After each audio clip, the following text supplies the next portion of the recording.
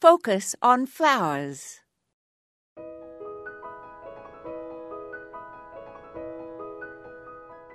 In the winter, I often plant sit for friends who spend the cold months in warmer climes. In summer, I plant sit for friends who escape the humidity of the Midwest for cooler destinations. Plant sitting is a bit like being a grandparent, as one can give back one's temporary charges to their rightful owners. So plant sitting is rarely a life sentence. I enjoy it as I learn about plants I have never owned. For example, last summer, I fell in love with an architectural-looking cactus that had lovely crimson blooms.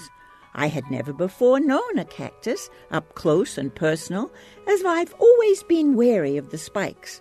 This one, however, held its spiny bits close to its body and was a most interesting, flowering guest. Last winter, I enjoyed a visit from a grocery store Phalaenopsis orchid. Now, I thought orchids were finicky, but watering this one was easy, as I just provided 3 ice cubes each Sunday, as directed by the plant tag. Last summer, I did my first stint at worm sitting for 3 months. The worms were certainly less decorative than the flowering plants, but only required a diet of paper and fruit and vegetable pieces, yet produced castings and liquid fertilizer that enriched my garden greatly. They wriggled around in their well-designed boxes and didn't smell or misbehave at all. I'm thinking that I'm becoming quite a versatile sitter. This is Moya Andrews, and today we focused on sitting.